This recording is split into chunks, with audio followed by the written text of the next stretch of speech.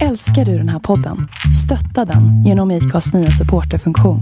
Det är helt upp till dig hur mycket du vill bidra med och det finns ingen bindningstid.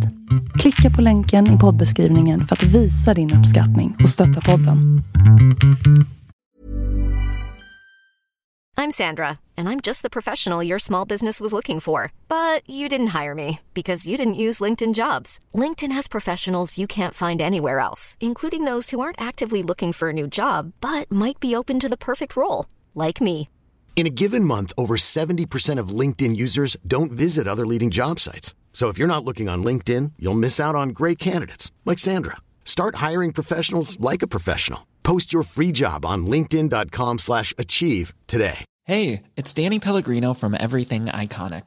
Ready to upgrade your style game without blowing your budget? Check out Quince. They've got all the good stuff, shirts and polos, activewear and fine leather goods, all at 50 to 80% less than other high-end brands. And the best part? They're all about safe, ethical, and responsible manufacturing. Get that luxury vibe without the luxury price tag. Hit up quince.com/upgrade for free shipping and 365-day returns on your next order. That's quince.com/upgrade.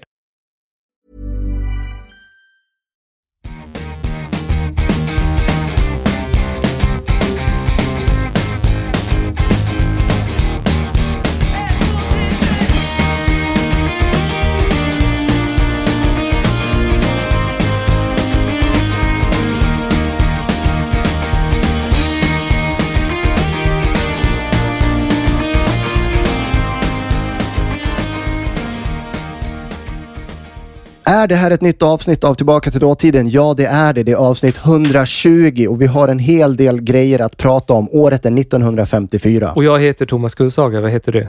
Och jag heter David Skoda Volpe. Jag vet inte hur du känner, men jag tycker att vi har en bra tradition med 3 snabba. Ja, det har ju blivit det. Det är mysigt. Ja, vi kan säga också att det är datumen 12 till 18 april som vi har tittat på. 3 snabba. Tvillingar träffas igen. Jag ser en liten snyfthistoria här. Det är mamma Elin Swanson och hennes dotter Eva som har åkt från Amerika till Göteborg för att där träffa Evas tvillingsyster Inga. De här döttrarna, Eva och Inga, de har inte träffats sedan de var 6 månader. Och de blev separerade på BB redan. Nej, man brukar inte vara på BB när man är 6 månader. Tänkte att det var problem. Nej. Okej. Nu har då mamma Elin och Eva kommit till Göteborg. Det är tårtkalas, pressen är där. Det är ett stort spektakel får man lov att säga. Det är så att lite överdrivet kanske mamma ändå. Elin, ja, kanske. Mamma Elin, hon emigrerade alltså med ena dottern för 39 år sedan. Okej, bra mamma. Ja, direkt är du på henne. Hon hade precis blivit änka och hade då en moster som hjälpte henne och mostern menade att jag tar hand om det ena barnet så kan du åka med det andra barnet så kan du komma tillbaka och hämta Inga sen. Sen? Hur många års... Sen, det var just det här sen. Det blev aldrig riktigt av. Mostern tog hand om Inga, mostern dog, Inga blev bortadopterad och hade en fin familj. De hade dock kontakten, de hade brevkontakt under åren, de skickade bilder till varandra. Så de kände ju igen varandra där på hamnen när de träffades. Nu ska de stanna i Sverige några månader och det är inte omöjligt att Inga också kommer att hälsa på dem sen i USA. Okej. Man vill gräva det här, jag vet det, men vi gör inte det. Utan det här är ju trots allt 1 av 3 snabba. Vi fortsätter på temat barn. Jag vill fokusera på en 15-årig pojke från Störkö vid Karlskrona vad jag förstår. Han var nära att slitas i stycken under en fisketur i Djupasund. Vad var det som hände tänker du?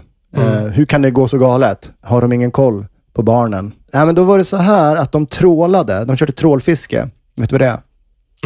Berätta. Det är kanske någon lyssnare som inte vet det. Vad jag kommer skämma ut mig nu. Men det är väl i princip att man har ett stort nät som man drar efter båten för att fånga upp fisk i rörelsen. Precis. Bängen trålar. Ja, just det. Bängen trålar. Helt rätt. Man höll på att lägga ut trålen då och pojken stod på däck och skulle reda upp en av linorna då han råkade sno in sig i linan. Som tur var då så upptäckte skepparen i sista stund vad som hände och kastade pojken i sjön. Där tappar jag lite hur det är att rädda den här pojken. Han knuffade bort den från själva nätet och då hamnade han i vattnet. Det är så enkelt menar du? Jag vet inte, jag var inte med. Nej, du var inte det. Nej. Men det blev i alla fall pojkens räddning. Trålaren hann fortsätta 75 meter innan man kunde vända och bärga pojken som låg och flöt på de stora korkarna i nätet.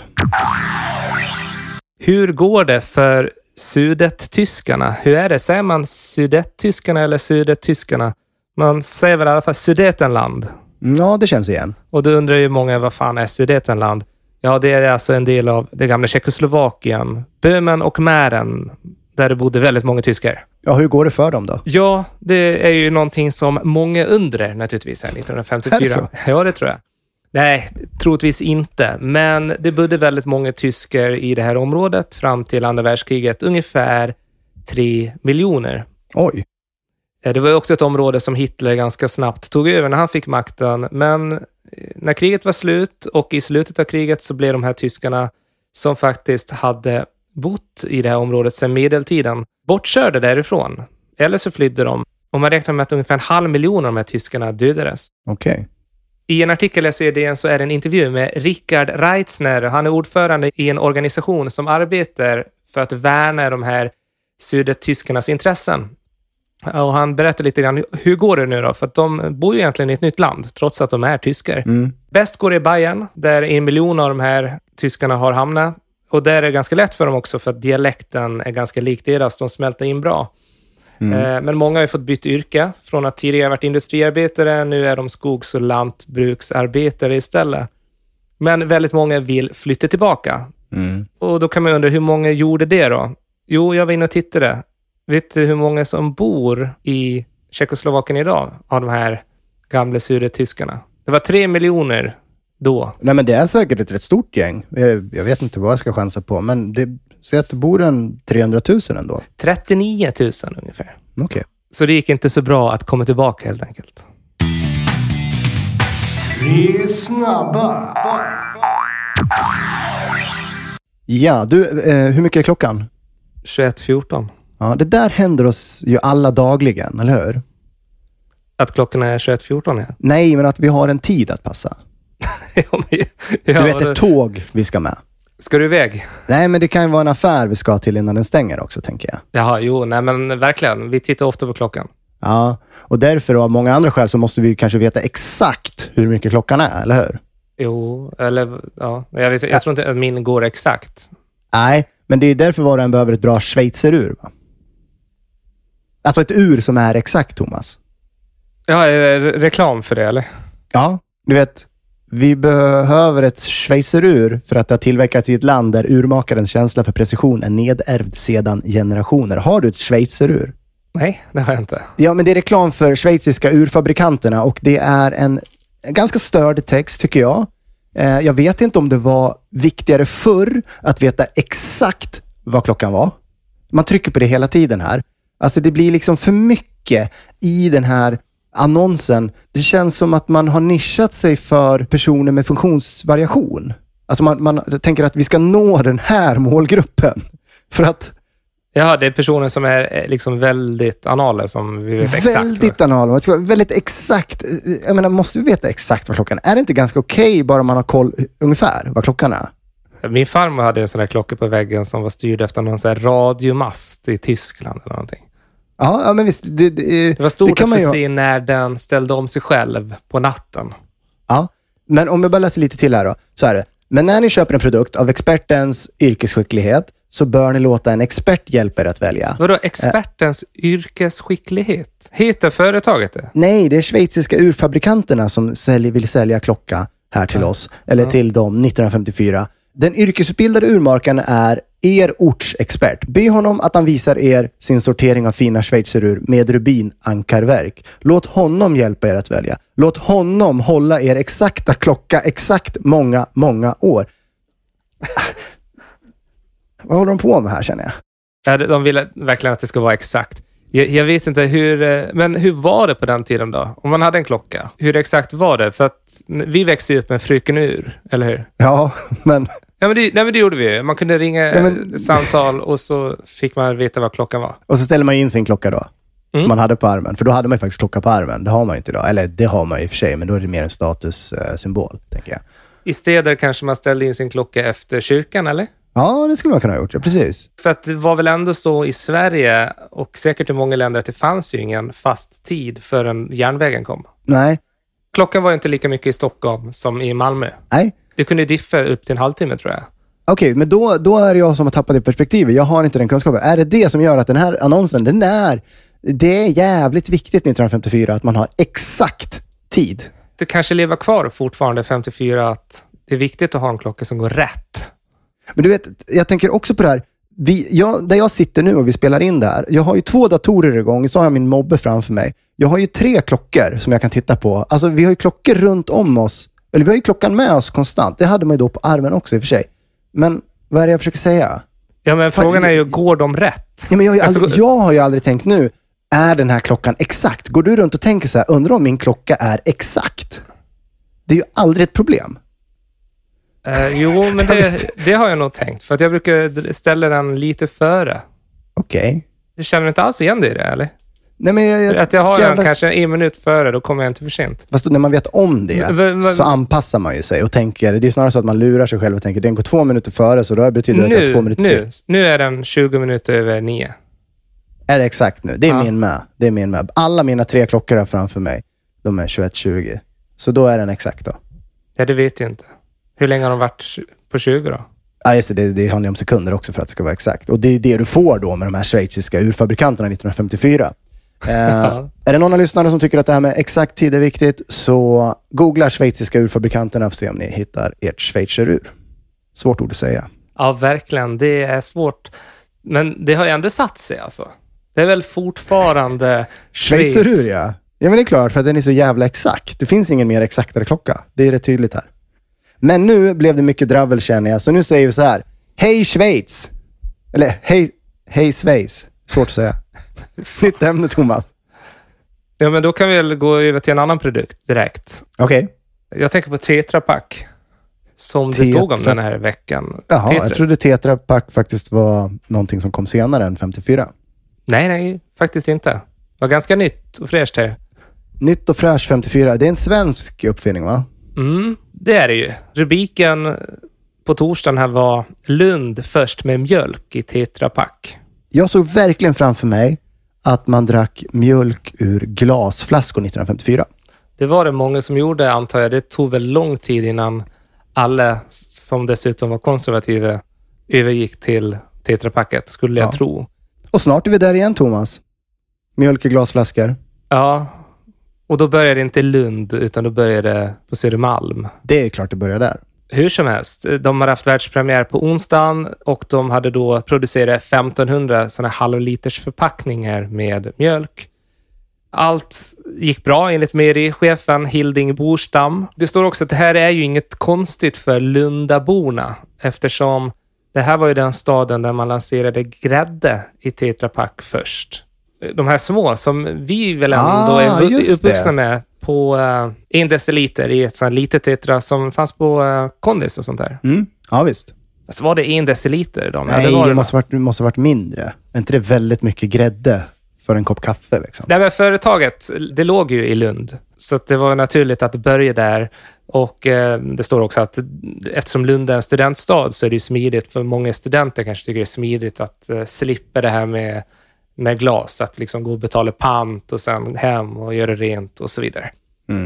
Har du någon koll på historien om Tetra Pak? Nej, inte mer än att det var svenskt, eller att det är svenskt från början.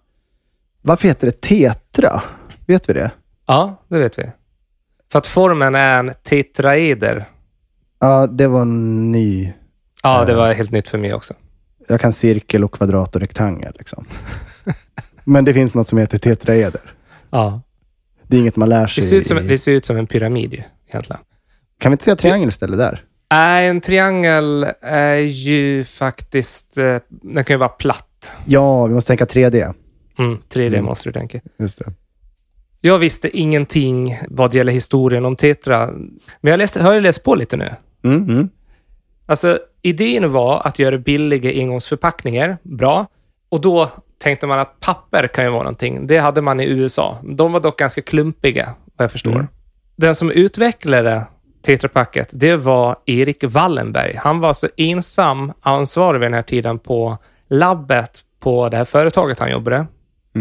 Han jobbade alltså för Rausing.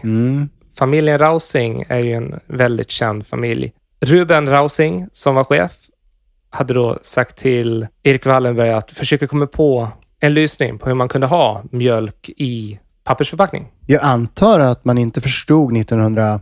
Ja, nu kanske inte du är 1954. Jag vet inte om du sa något annat årtal. Det här året var 44 när de liksom kom på idén. Men jag tänker då, 1944, där fanns det förmodligen inte något miljöperspektiv. Nej. Alltså den här förpackningen... Nej, det skiter de fullständigt i. Ja, verkligen. Enligt legenden ska då Wallenberg ha kommit på idén när han var hemma sjuk i feber. Han kom på den här formen, och det som är speciellt med den är att man kan ju vika den med enbart ett papper. Det behöver inte flera delar. Okej. Rausing blev då väldigt imponerad av det här och tog patent på lösningen. Fast det är eget namn. Han lät inte Erik Wallenberg vara med i patentet. Taskigt ändå. Ja, det får man säga. Det var taskigt. Wallenberg fick däremot några tusen lappar för sin insats. Och det här måste ju ha varit jävligt tufft, tänker jag, för Erik Wallenberg under alla de här åren när det här blev ett företagsimperium. Såklart. Det var egentligen först 1991 när Wallenberg fick ett erkännande, och då fick han faktiskt Ingenjörsvetenskapsakademins stora guldmedalj. Han levde då alltså? Ja, för hans idé och utvecklingen av förpackningssystemet Tetra Pak. Så han fick vänta då från, vad sa du, 44 till 91? Ja, Rausing var död då, gubben. Ja, nästan Wallenberg också, tänker jag. Han var ju inte jätteung. Jag vet inte när han dog faktiskt. Nej, men jag menar, det är gått, han var väl runt 20 och sen så har det gått 50 år liksom. Ja. ja, men... han var lastgammal. Ja, men han var okej. Det kan vi väl säga. Jag sökte i DN-arkivet för att hitta de första artiklarna om Tetra Pak. För den här artikeln den här veckan var ju att Lund är först med mjölk i Tetra Pak. Jag tror det här är den första artikeln, och det är 24 maj 1951. Och då står det så här: mjölk i papper kommer svenska husmödrar att få köpa snart om det blir som direktör Ruben Rausing i Lund vill. Kul för husmödrarna ändå, känner jag. Ja, det valet där av husmödrar, det var helt självklart. Ja. Det är husmödrarna som sköter det här med mjölk. Så står det lite om fördelarna. Det är bättre för mejerierna. Det är bättre för återförsäljarna, för man slipper påfyllning och rengöring av glas. Ja. Men det här också. Husmödrarnas tidsvinst är inte liten den heller. Man kan ju som bekant ha roligare än att diska mjölkflaskor. Ja, man kan göra annat. Man kan vika tvätt. Det är väl lite det man säger. Exakt. Det liksom frigör ju tid till annat mycket viktigt. Jag såg också, inte i en artikel, men jag läste om Tetra Pak att det var ju inte helt självklart att det var en framgång i början, inte ens i Sverige, för att det var en tidningskampanj mot citaten eländiga förpackningen.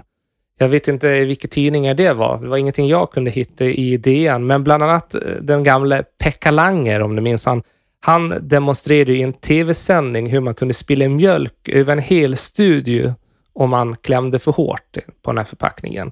Så att det var väl mycket... Man skämtade och drev om den här nya produkten. Men det är väl som det ska vara när det kommer nya saker. Det är väl så vi funkar. Ja, det jag såg i DN visserligen, det var ju att de kritiserade Tetra Pak för att designen var ful med färgerna på... Alltså det fanns 2 färger, jag minns inte vilka, om det säger att det var rött och gult för grädde och så fanns det gult och blått för mjölk kanske. Och det är... kan man ju, trots att jag inte... har någon komplett Tetra Pak, kan man ändå vara lite nöjd när de liksom sågar dem lite så här på förhand att ja, vad är det här egentligen?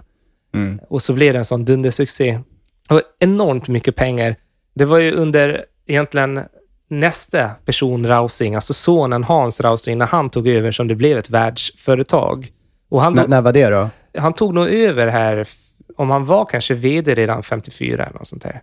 Ja, okej. Han dog 2019. Det kanske du minns, stod i tidningarna. Vad hette han, sa du? Hans Rausing. För Rausing känner jag ju igen. Frågan är om det är kopplat till Tetra Pak. Det borde vara det, eller det är så pass... Det kan vara en annan sak. Jag tänkte avsluta med den sen. Okej. Men bara för att förstå vilket pengamaskineri det här var, så kan du föra lite grann om deras affärsidé. Det de gjorde var att de leasade alla maskiner. Så att varenda mejeri då, antar jag, eller varje plats där man producerade de här produkterna. De var tvungna att leasa en maskin från Tetra Pak. Det tjänar de mycket pengar på. Ja, dessutom så var de tvungna att köpa materialet från Tetra Pak. Okay. De kunde inte göra materialet själva. Alltså pappret med den där plastfilmen på insidan. Det tjänar de mycket pengar på. Det skulle ju tala emot det på något sätt. Alltså man tänker då på producenter då, eller de som ska, företagen som ska sälja ut det här, sälja iväg det här. Men då måste det vara så här, det var sån jävla revolution så att man kunde inte säga nej till det här helt enkelt. Jämfört med de här glasflaskorna som folk stod och diskade och lämnade tillbaka. Och... Precis, det var så mycket fräschare också. Du vet, på den tiden när man gick in i en vanlig affär, då stod de och hällde upp mjölk vid kassan tror jag. Ja, och det skulle måttas och det spilldes mjölk på disken. Och... Ja, nej, det var ganska självklart. Så släpp det, gå vidare. Nej, det var rimligt att du tog upp det. För det sista då så hade de royalty, så de tjänar pengar per såld förpackning. Jävlar vad pengar de har tjänat och tjänar. Enormt mycket pengar, och det var någonstans här, nu minns jag faktiskt inte vilket år det var, men det som hände till slut, det var att familjen sålde sin andel till en familjemedlem som fortsatte att driva det, tror jag. Ingen har blivit så rik på sin uppfinning som Rausing då, fast det var Wallenbergs uppfinning.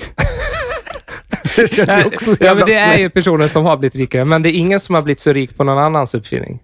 Jag tycker så jävla synd om Wallenberg. Fy fan. Ja. Erik, stackarn. Ja.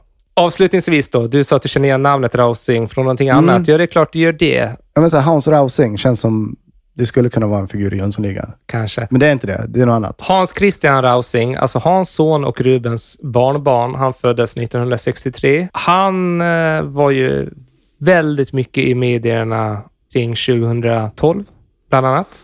Aha. Han bodde i Storbritannien. Och hans familj var den 4:e rikaste i Storbritannien, enligt Sunday Times 2006.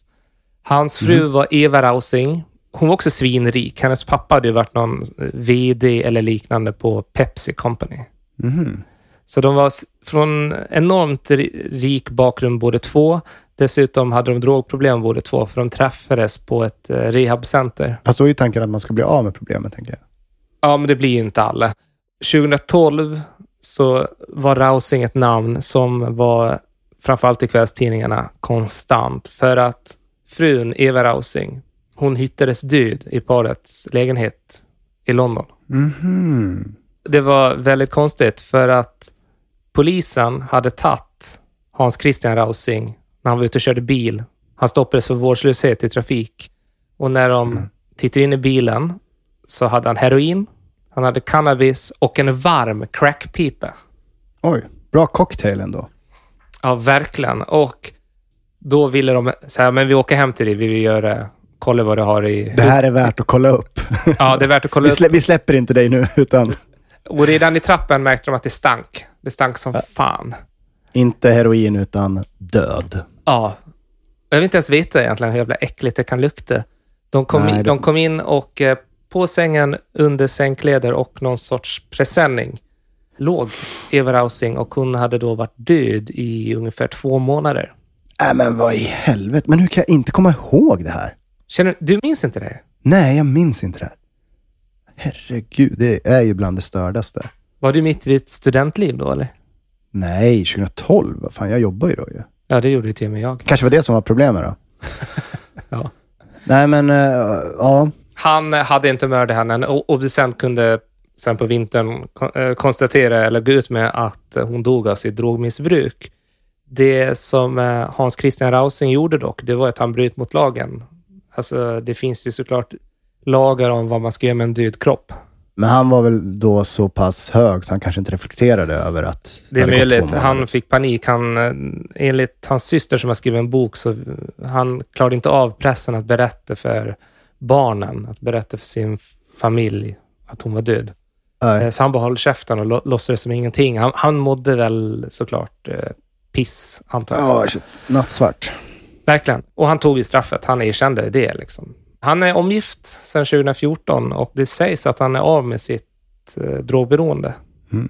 Så det finns ju mycket mörker där i Rausing-familjen. Men Tetra Pak gick jävligt bra.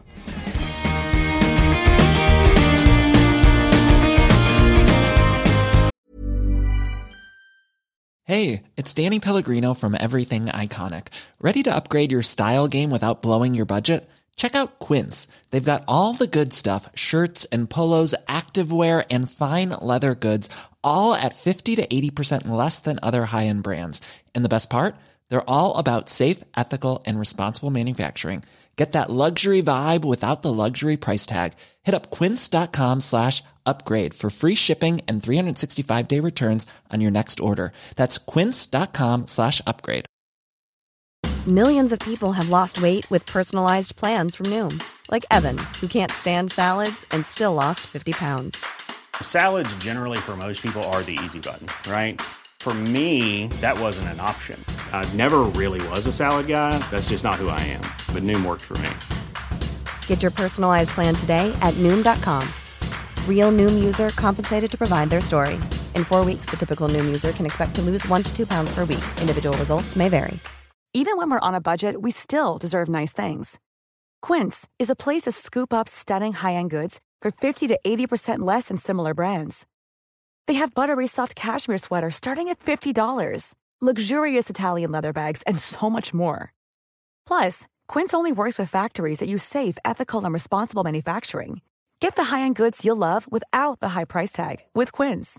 Go to quince.com/style for free shipping and 365-day returns.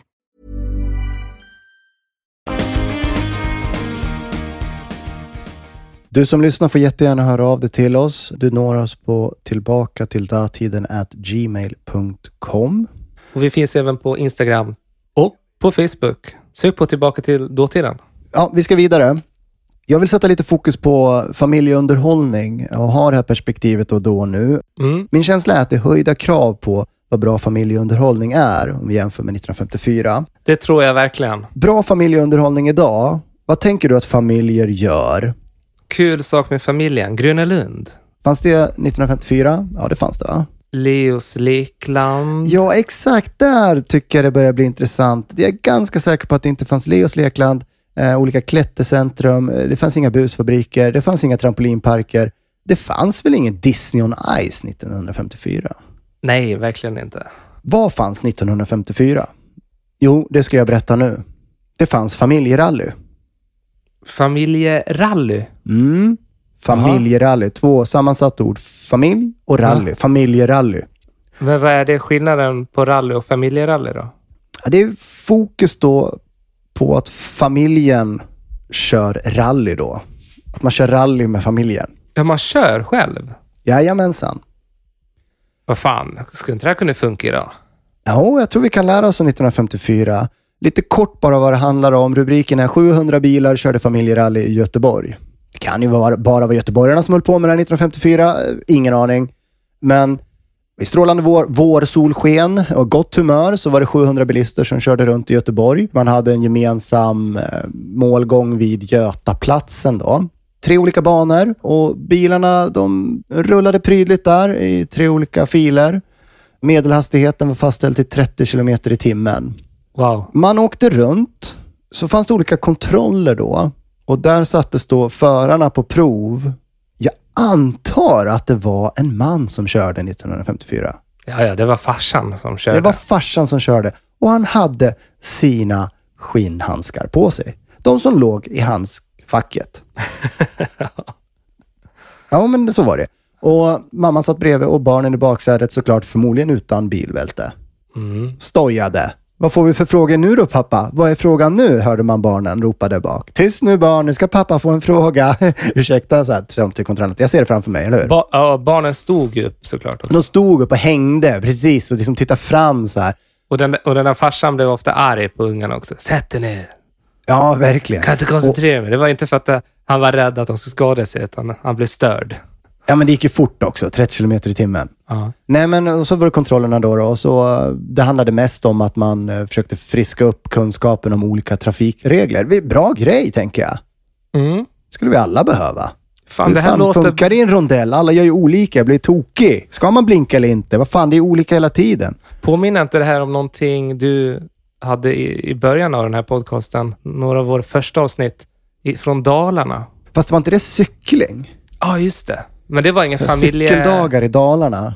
Ja, fast det var ingen familjeevent, eller? Nej, jag tror det var för ungdomar, va? Att man ville lära om trafikvett på cykel. Okay. Vilket också vore jävligt bra. Men jag tycker det är mysigt det här. Alltså, man liksom glider omkring, rullar omkring där och får lite frågor. Och det känns som en fin gemenskap ändå.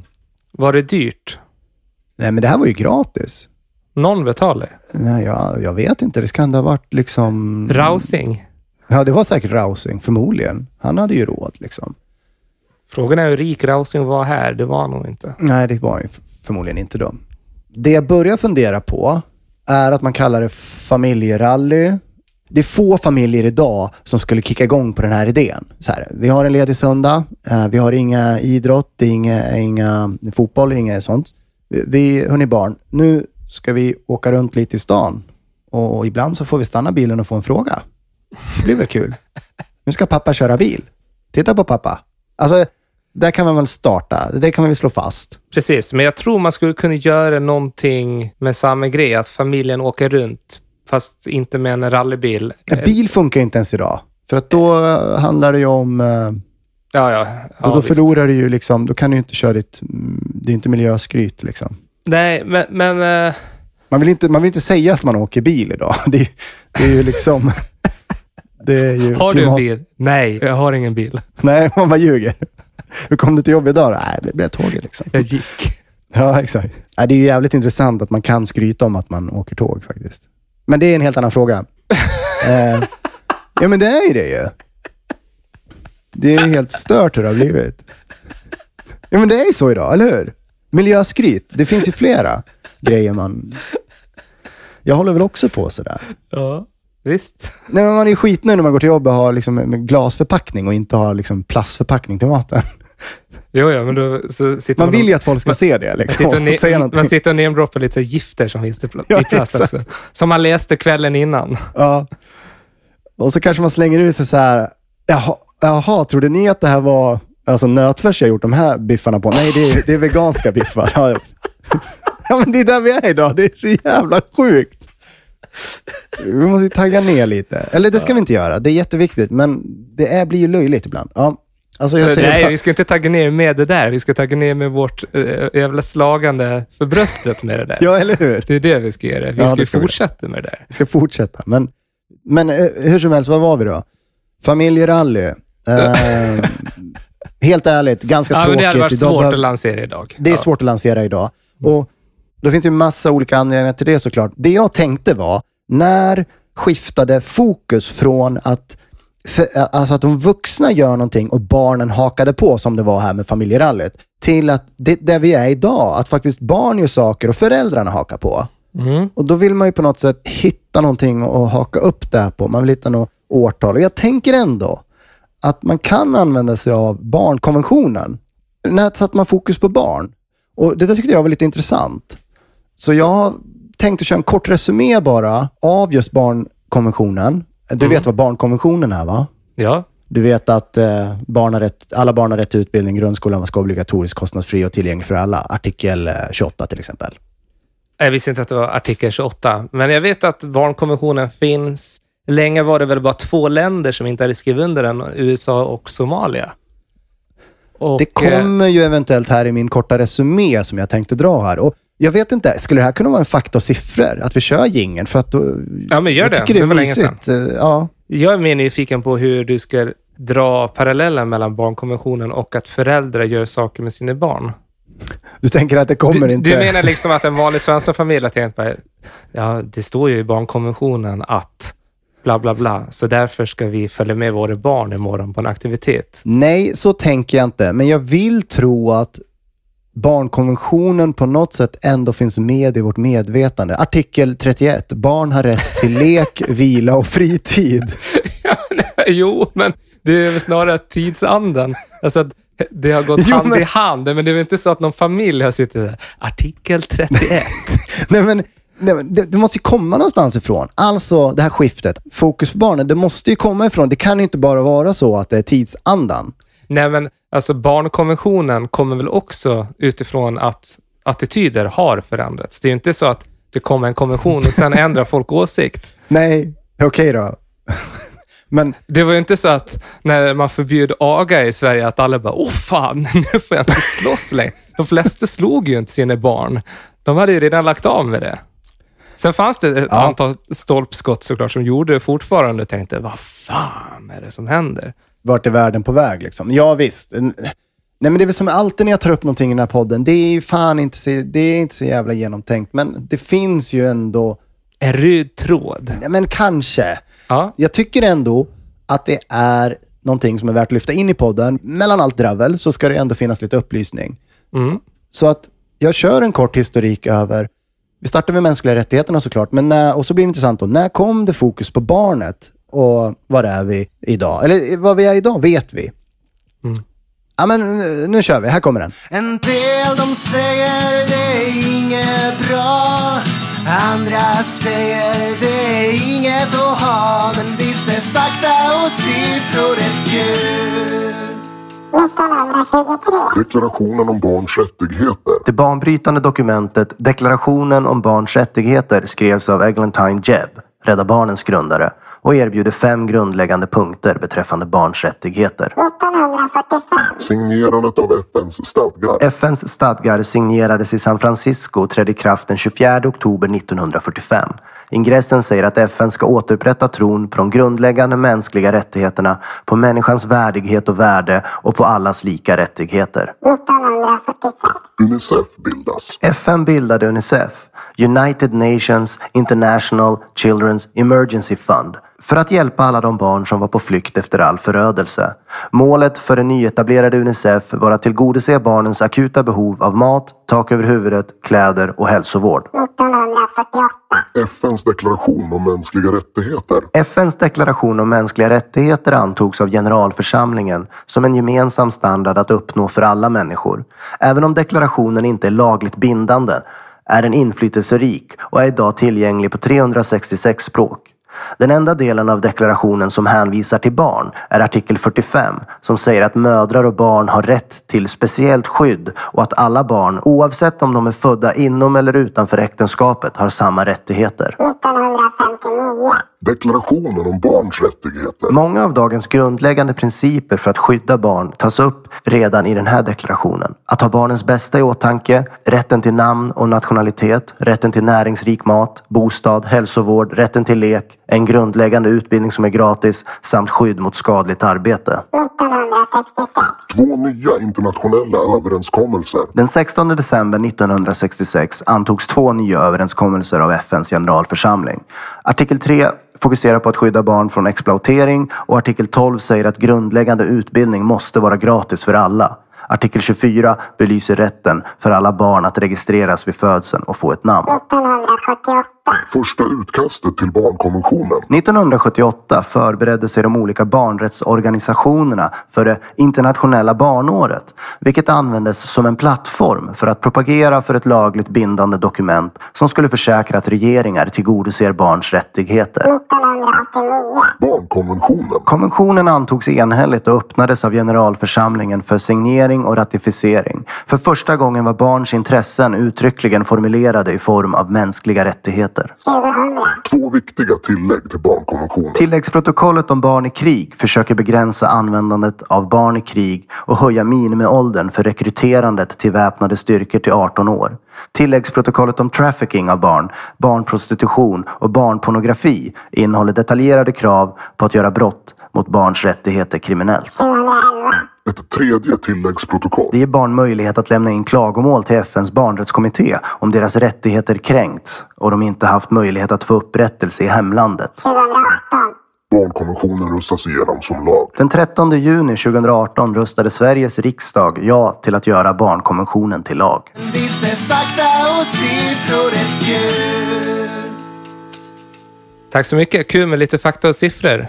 Men jag kände det är intressant ändå, alla de här olika stegen som har tagits för mänskliga rättigheter, men också då alltså barnens rättigheter. Ja, och att den har röstats igenom som lag. Den ska börja gälla från och med januari nästa år för mig. Ja, exakt. Sen får vi se, är det ens möjligt? Exakt, och sen är det väl så att det man har pratat om är väl att det ska ske någon slags kunskapslyft för att öka kunskapen om barnkonventionen bland barn och unga. För du har helt rätt i det du sa tidigare, att det är klart att det finns ju inte med och så, de här artiklarna. Även om attityderna och sånt. Nej, fast jag tycker ändå man ser det ganska mycket i skolor. Vi har ju dem, eller har haft i alla fall, på väggar på vår arbetsplats. Och de står ju på olika språk och så vidare. Ja, men som sagt, utbildning och ökad kompetens är det som samhället behöver. Framförallt inte att det just har blivit en lag. Du, vilket hopp från familjerally till barnkonventionen, och jag kanske kan hoppa vidare från barnkonventionen till nästa ämne. För den kanske är aktuell. Jag tänkte prata lite grann om den gamla skulptören Gunnar Nilsson, som jag inte hade hört talas om innan. Jag antar att du inte känner till Gunnar Nilsson heller. Nej. Jag tänker inte ens låtsas att jag kan någonting om statyer och skulpturer. Däremot så blev jag ganska fascinerad när jag läste om skulpturer. Det första jag tänkte på när jag var ute och gick idag på promenad efter att ha läst den här artikeln om Gunnar Nilsson var just att fan, det är ju statyer överallt. I våra parker och offentliga rum. Ja, det är ju, man ser ju sällan dem. Fast det var ju det jag gjorde idag då. Och då du menar så? Okej, du gick runt och bara såg skulpturer och statyer överallt? Ja, eller? Och konst i det offentliga som jag inte lägger märke till så mycket tidigare. Och jag insåg då för första gången vid 34 års ålder att fan vad jag gillar det, att det finns. Varför gillar du det? För att du känner dig mindre ensam? Jag vet inte, jag kan inte svara på det. Pratar du med de här statyerna? Nej, absolut inte. Men jag gillar att det finns en historia där vi går, där vi rör oss. Går du fram och känner på dem? Det har hänt. Det är ju aktuellt. Jag såg nu idag i tidningen att den här Zlatan-statyn är ju färdig nu i Malmö till exempel. Ja, just det. Och det kan man... det skulle man kunna göra ett helt avsnitt om, men jag tänker inte ens gå in på det. Men Gunnar Nilsson... Zlatan-statyn. Ja. Kommer den att förstöras? Så som de här statyerna av svenska damlandslagsspelarna gjorde här i somras i samband med turneringen. Ja, med tanke på att han gick ut och sa att Jan Andersson är rasist, så skulle jag kunna tänka mig att någon som är rasist på riktigt kommer att slå sönder det. Men Gunnar Nilsson, det var en intervju med han. DN har åkt ner till Paris, verkar det som, där han bor. Han fyller 50 år på lördagen den här veckan och han har verkligen gjort sitt internationellt namn, står det. Som skulptör så fokuserar han väldigt mycket på människa, natur och anatomi. Han har blivit så pass framstående att man hittar en internationella uppslagsverk. Slår man upp hans namn så ser man foton på hans, citat, finlämmade och späda flickgestalter och hans levande barnhuvuden. Han växte upp i Karlskrona. Han började väldigt tidigt att intressera sig för teckning och modellering, att göra skulpturer. Det här var någonting han fortsatte med. Han flyttade till Finspång där han jobbade på kontor och fortsatte med det här på sin fritid. Där blev han också upptäckt, eller vad man ska säga, av chefen för norra Östergötlands järnvägar. Det står också i artikeln. Det var en major Lindgren, och den här Lindgren hjälpte faktiskt Gunnar Nilsson att ta sig till Paris. Och i Paris blev han faktiskt kvar, och det här var i slutet av 20-talet. Han utbildade sig i 7 år där. Först så gick han 2 år på Maison Watteau och sen 5 år på Académie Julien. Och han har fått massa stipendier, står det. 1936 och 1937 fick han Lindahls stipendium. Han gifte sig där nere, han skaffade barn. Och han hängde bland annat med Bror Hjort i Paris. Han hyrde Bror Hjorts tidigare atelier. Bror Hjort är väl en Uppsala personlighet, va? På något sätt. Jo, men det är det väl. Vi har ju Bror Hjorts hus här i Uppsala. Precis, i Kåbo där i Uppsala, som är ju hans gamla atelier. Och sånt där. Åter till det här med anatomi, för det var det jag fastnade för. För det var det han också var väldigt intresserad av. Han fascinerades framför allt av det unga och oskuldsfulla, för att det är någonting han ansåg var rent och ofördärvat. Jag ska citera vad det stod i artikeln. Det står så här: han fick en verklig lidelse för barnhuvuden, framförallt nyfödda, och intresserade sig mer och mer för barn och ungdom. Han fann sig tydligen själv när han började modellera flickor. Den unga, ännu inte helt utvecklade kvinnan motsvarar bäst hans skönhetsideal. Och ett exempel på det här är då skulpturen Våren i Trädgårdsföreningen i Göteborg, står det. Det börjar skava lite här, va? Ja. Jag tänkte här att jag kan faktiskt skicka till dig några bilder. Jo, för jag blev nyfiken. Jag började googla här faktiskt medan jag lyssnade på dig. Jag skickar över här 3 utvalda bilder som jag har hittat. Den första den heter Mimmi, den utanför tingshuset i Ronneby. Men det blir jättemärkligt när du säger just det här hans skönhetsideal. För nu ser jag ju att alla 4 bilder handlar ju om nakna flickor. Ja. Och man ser ju också att det de är unga, va? Ja, alltså... Om du tar den blekingska huldran där till exempel, bild nummer 2. Ja, det ser ju ut som en flicka som håller på att bli kvinna. Exakt, och det var hans skönhetsideal. Alltså begynnande bröst liksom. Mm. Ja, alltså jag fattar det här med konstnärlig frihet och så där. Och vi har ju liksom alltid sett såklart nakna män från antiken och som oftast inte är så välhängda. Nej, det är väldigt små kukar faktiskt. Ja. Men det är ju någonting med att Gunnar Nilsson, han är en man och hans skönhetsideal är fjortis-tjejer. Hade man tänkt likadant om det här var en kvinnlig skulptör? Det hade man ju inte. Nej, det hade man inte, visserligen. Men jag tänker så här, vad var det han satt och gludde på när han satt på kaféer, på uteserveringar i Paris? Eller är jag för hård här? Jag såg en artikel i Arbetarbladet i Gävle, för att de har ju haft en av hans skulpturer som också är en ung flicka. Den heter Undinen. Det är en artikel om den här från 2011 för de har bytt plats på den. Och den person som skriver artikeln skriver så här: smygtittandets konst. Hon skriver så här, man skäms nästan när man tittar på den för att det är en ung flicka som är naken. Å andra sidan då så lever ju vi i en tid där vi sexualiserar allting egentligen, men vad det är ju en kropp, en ung människas kropp. Jag reagerar ju inte alls lika mycket på de här bebisarna. För att det finns inget sexuellt i min värld kring det. Nej, exakt. Och det kanske inte fanns i hans huvud kring de här personerna heller. Jag vet ju ingenting. Jag kan ju inte sitta och anklaga för någonting. Men det är ju någonting som skaver. Jag antar. Jo, men det är ju definitivt. Jag sökte återigen på DN-arkivet för att se om jag hittar någonting mer om Gunnar Nilsson. Och då hittade jag någonting jag tyckte var ganska intressant. Då står det så här: överraskning, och det är från juni 77. Konstnären Gunnar Nilsson, Paris, brukar varje år besöka sitt hemlän Blekinge. I helgen bad han om ett sammanträffande med stadsfullmäktiges ordförande i Ronneby, och på onsdagskvällen blev det en rejäl överraskning för kommunen. Nilsson överlämnade nämligen sitt senaste konstverk, en flicka i brons, som han kallar den blekingska huldran. Den fick du på bild. Ja, just det. Till vilken en svensk flicka stått modell i hans ateljé i Paris. Så han har ju haft en modell också. Som då inte är så gammal. Som måste ha stått där ett antal timmar. Ja, visst. Alltså, vad är det här? Lars Vilks framstår ju som ganska skön. Ja. Nej, jag vet inte. Jag fascineras av det här. Och som du hör och lyssnar hör, jag har ingen klar tanke. Nej, men det har inte jag heller. Jag bara slänger ut den här brandfacklan. 79 sen, hans namn dyker upp igen, då står det efterlysning. Då står det: härmed efterlyses den 115 cm höga skulpturen Den blekingska huldran, gjord av Gunnar Nilsson, Paris. Natten 24-25 juli 1979 stals den vid Spegeldammen, Ronneby stadshus.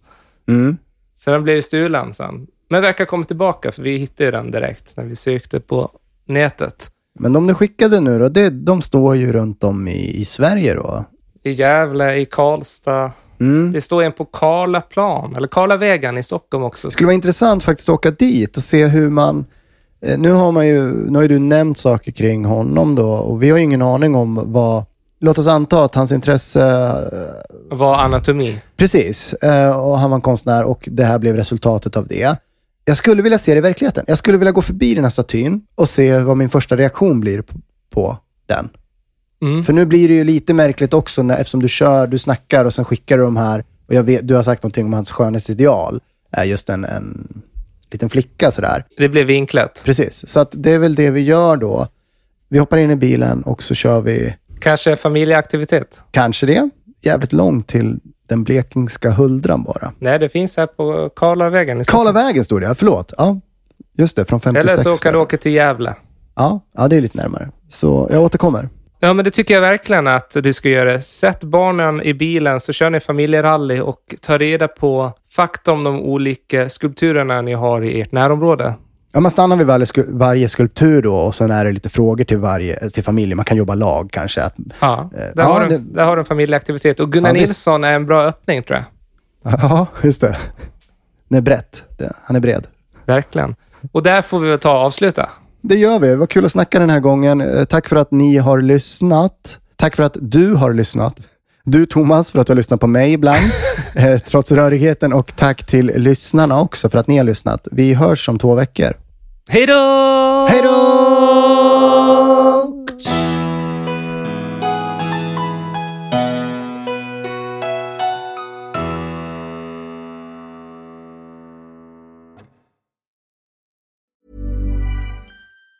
Planning for your next trip? Elevate your travel style with Quince. Quince has all the jet-setting essentials you'll want for your next getaway, like European linen, premium luggage options, buttery soft Italian leather bags, and so much more. And it's all priced at 50 to 80% less than similar brands. Plus, Quince only works with factories that use safe and ethical manufacturing practices. Pack your bags with high-quality essentials you'll be wearing for vacations to come with Quince. Go to quince.com/trip for free shipping and 365-day returns. Hold up. What was that? Boring. No flavor. That was as bad as those leftovers you ate all week. Keke Palmer here. And it's time to say hello to something fresh and guilt-free. Hello Fresh. Jazz up dinner with pecan-crusted chicken or garlic butter shrimp scampi. Now that's music to my mouth. Hello Fresh. Let's get this dinner party started. Discover all the delicious possibilities at HelloFresh.com.